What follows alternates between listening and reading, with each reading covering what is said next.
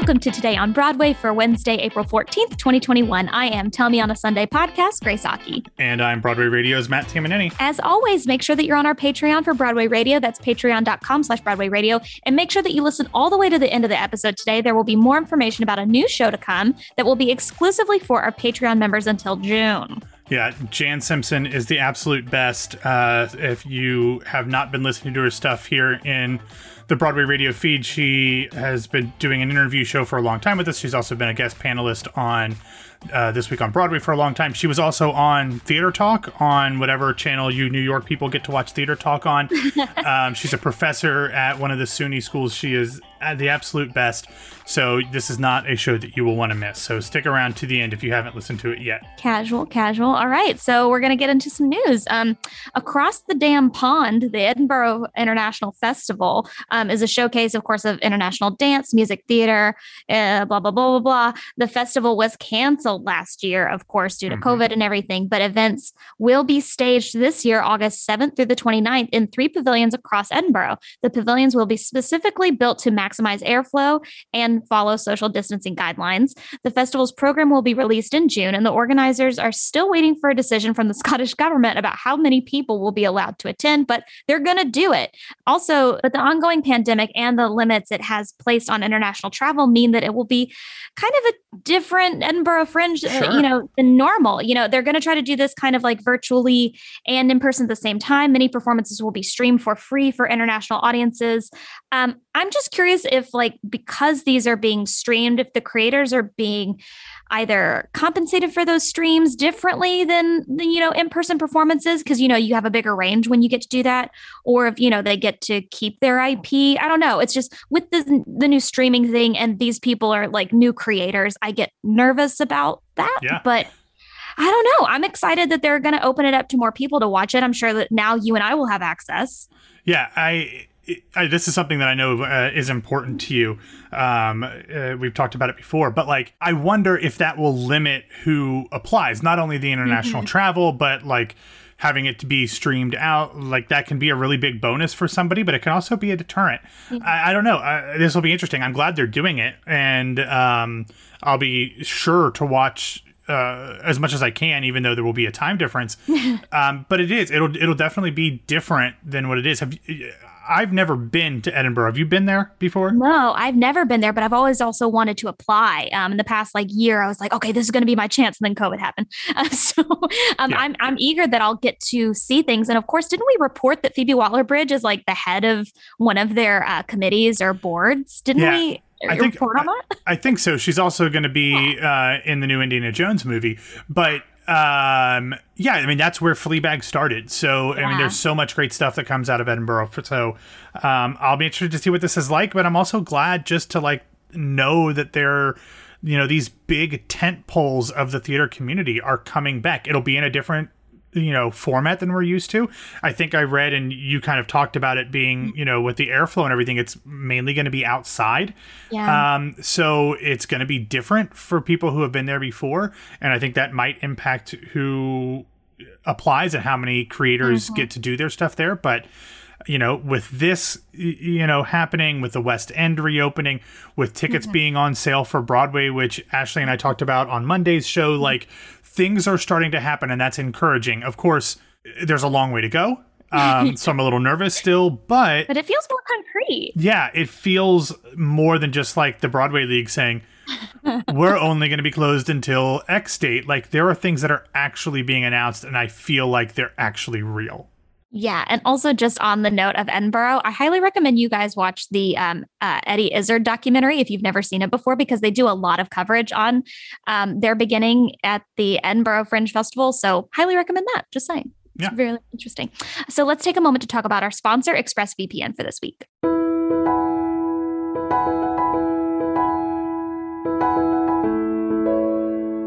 You can use ExpressVPN if you have not been paying attention to us for this entire year. You can use ExpressVPN to unlock movies and TV shows that are only available in countries in which you are not currently present.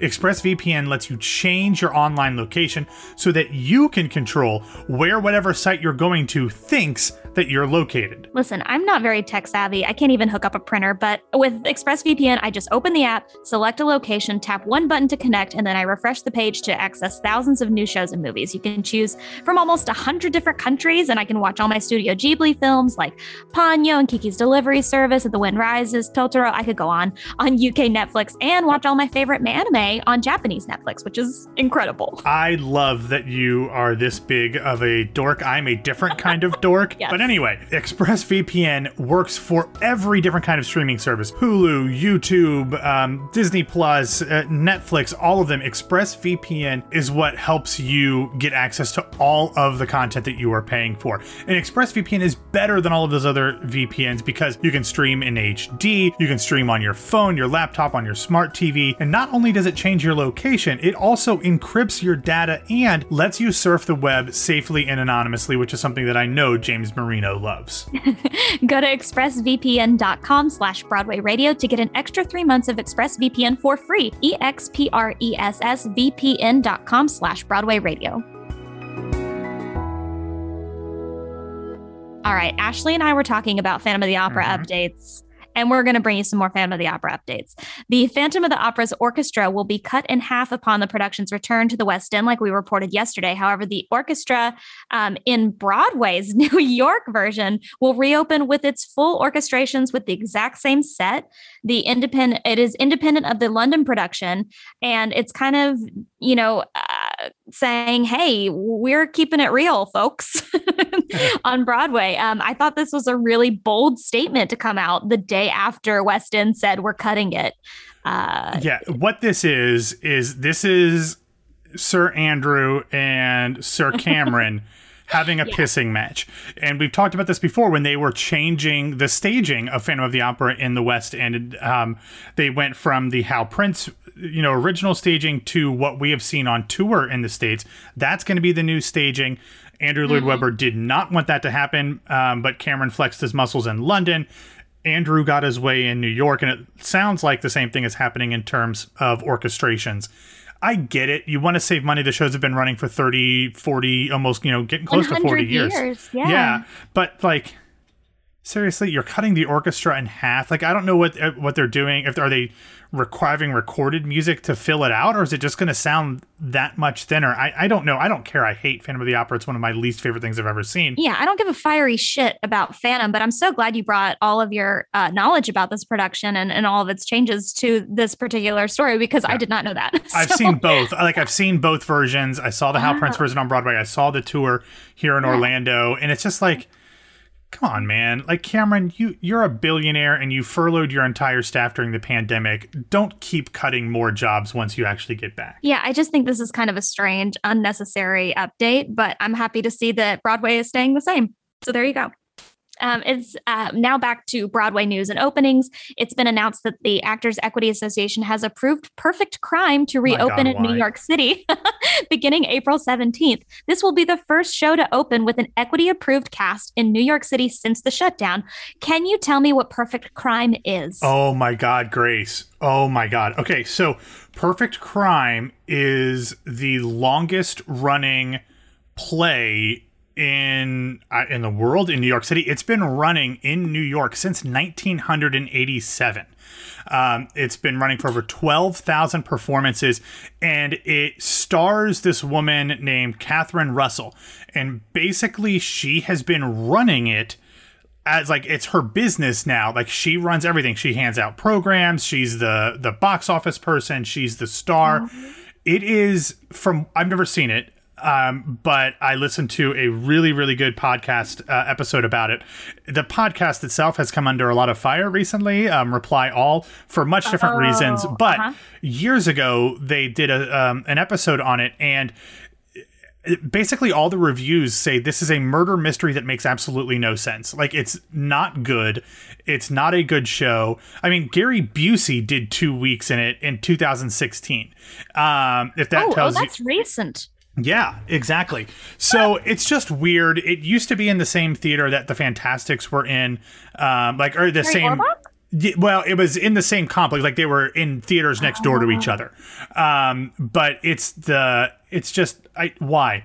Just it's let near it that go. haunted Applebee's, right? I don't know what theater. I think it's moved. It's played multiple locations. So I'm not sure exactly where it's at, but it's just like, why? Like one of our regular listeners tweeted me today after I tweeted about it, and said, Joe Cross, he said like this, like he actually kind of wants to see it now just because like everything's coming back and this is the first thing.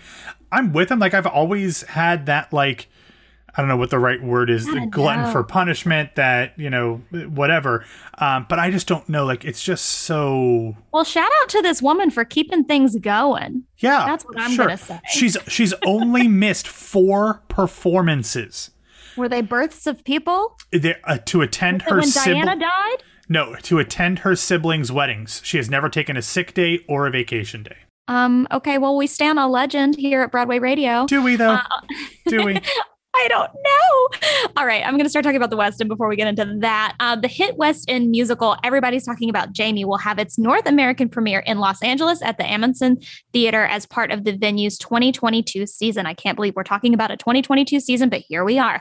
The production will play January 16th through February 20th, 2022. The show, which has, of course, been at the West End for 3 years, is inspired by a documentary about Jamie Campbell, who wanted to be a drag queen at the age of 16. Casting for the American production is still to be announced, but I'm sure that there's already a front runner for this production if they haven't already chosen somebody for this LA production. Yeah, I imagine this will launch a tour, I kind of think, and then eventually end up on Broadway. Like a Hamilton situation of like having this tour and then that tour running, and then they'll do some sit down. Or I was thinking more of a different Lin-Manuel Miranda show, like Bring It On. Bring It On had a tour before it came to Broadway. It actually had its world premiere production at the Alliance in Atlanta, which I saw twice. And then it went and did a tour and then came to Broadway. I feel like they're going to do that with this. That's why you start at the Amundsen, which is mostly a touring house. So it'll be really interesting to see what they do with this. It has such great reviews in London. I think it probably needs a few changes for American audiences, but I think that this will probably... I'm honestly surprised it hasn't been on Broadway yet, Grace. Yeah, to be frank, I thought the exact same thing. Every single person that I've talked to that has seen the show raves about it. It gets, it's kind of like that 6th level of excitement, I would say, on the interwebs. So I'm excited that they're going to bring a production to America. Yeah, the one thing about it that might be the reason it hasn't been on Broadway yet, they've filmed a movie version of it, and that will be coming out sometime soon. It was supposed to actually already be out. So it was supposed to come out originally in October, then January, then February, but it's been removed from the calendar, so we don't know when that will be, but we'll see. Yeah. Do we think that they'll still have British accents? Oh, I would imagine, especially since it's based on like a documentary, that it'll keep the British location. Okay, well, that's a shame. The new group... I forgot you hate British voices. I can't help it. It's an illness, and I'm trying to recover. The new group Offstage will launch Waiting for Godot by Samuel Beckett with, drumroll please, God's gift to theater, Wallace Shawn, John Leguizamo, Ethan Hawke, Tariq Trotter, and Drake Bradshaw. Waiting for Godot will premiere online Thursday, May 6th at 7 p.m. Eastern Standard Time, and you can get tickets to stream it at thenewgroup.org. What a freaking cast! What a cast! And also, like, Wally Shawn. Oh my God, I could cry. Doesn't your Twitter bio say something about Wallace Shawn? Says that I was runner-up in a Wallace Shawn lookalike contest. Is that true? No. I know it's not true, Grace. But can I just say this? I wish it were. But like Ethan Hawke, who is actually starting to film his Netflix show with Oscar Isaac, Moon Knight. Not Netflix, I'm sorry, Disney Plus Marvel show. And then Tariq Trotter. He is like, all of the Roots guys are turning into theater people, which is like, I love that. Yeah, I mean, Ethan Hawke on stage is pretty fantastic. And of course, we love John Leguizamo as well. So I was pumped when I saw this, to be frank. Yeah. So, it's like all dudes, that's what that show is. I don't care. So finally, in our recommendations, I didn't really put a recommendation. More so, I'm just giving an announcement. And this is a gift to you, is tonight on my on my schedule because I'm painting some chairs out in my lawn. That's a whole nother story. But I am starting Ted Lasso because I saw that Ashley started and she's been live tweeting, and I was like, I've got to start live tweeting this as well. So please stay tuned. I'm so excited. I've got my outfit ready to sit and watch Ted Lasso. What sitting outfit do you need to coordinate to do this? When I do a long binge, when I know I'm excited to do a thing, I wear pants with a drop crotch so that I can cross my legs comfortably. And I think that all of us should do the same. I don't know what a drop crotch is, but I will take your word for it. Okay. I'll post about it so everybody knows the proper outfit to wear when you're watching Ted Lasso. So Good. On that note, thank you guys so much for listening to Today on Broadway. Follow us on Facebook, Twitter, and Instagram at Broadway Radio. Don't forget our Patreon as well, patreon.com/Broadway Radio. And you can find me all the time on Twitter and Instagram at It's Grace Aki. Matt, where can people find you? You can find me at It's Grace Aki because all I care about is making sure that people watch your live tweeting of Ted Lasso, the most joyous, lovely show that I've watched in a long time. Like it gave me Jane the Virgin feels. It's a very different show than Jane the Virgin. It doesn't have the melodrama or the mystery or anything, but like the happy, lovey parts of Jane the Virgin, very much similar to Ted Lasso. Were you a Jane the Virgin? Oh yeah, we've talked about this. You forgot that there were like 2 seasons you didn't watch. Like I started it when it came out, I remember, and I was so I enjoyed it so much. Was it on the CW? Yeah. Yeah. So I'm excited. That's a really good endorsement. Thank you. That's what I'm here for. Yeah, great. All right. Thank you guys so much. We will see you tomorrow.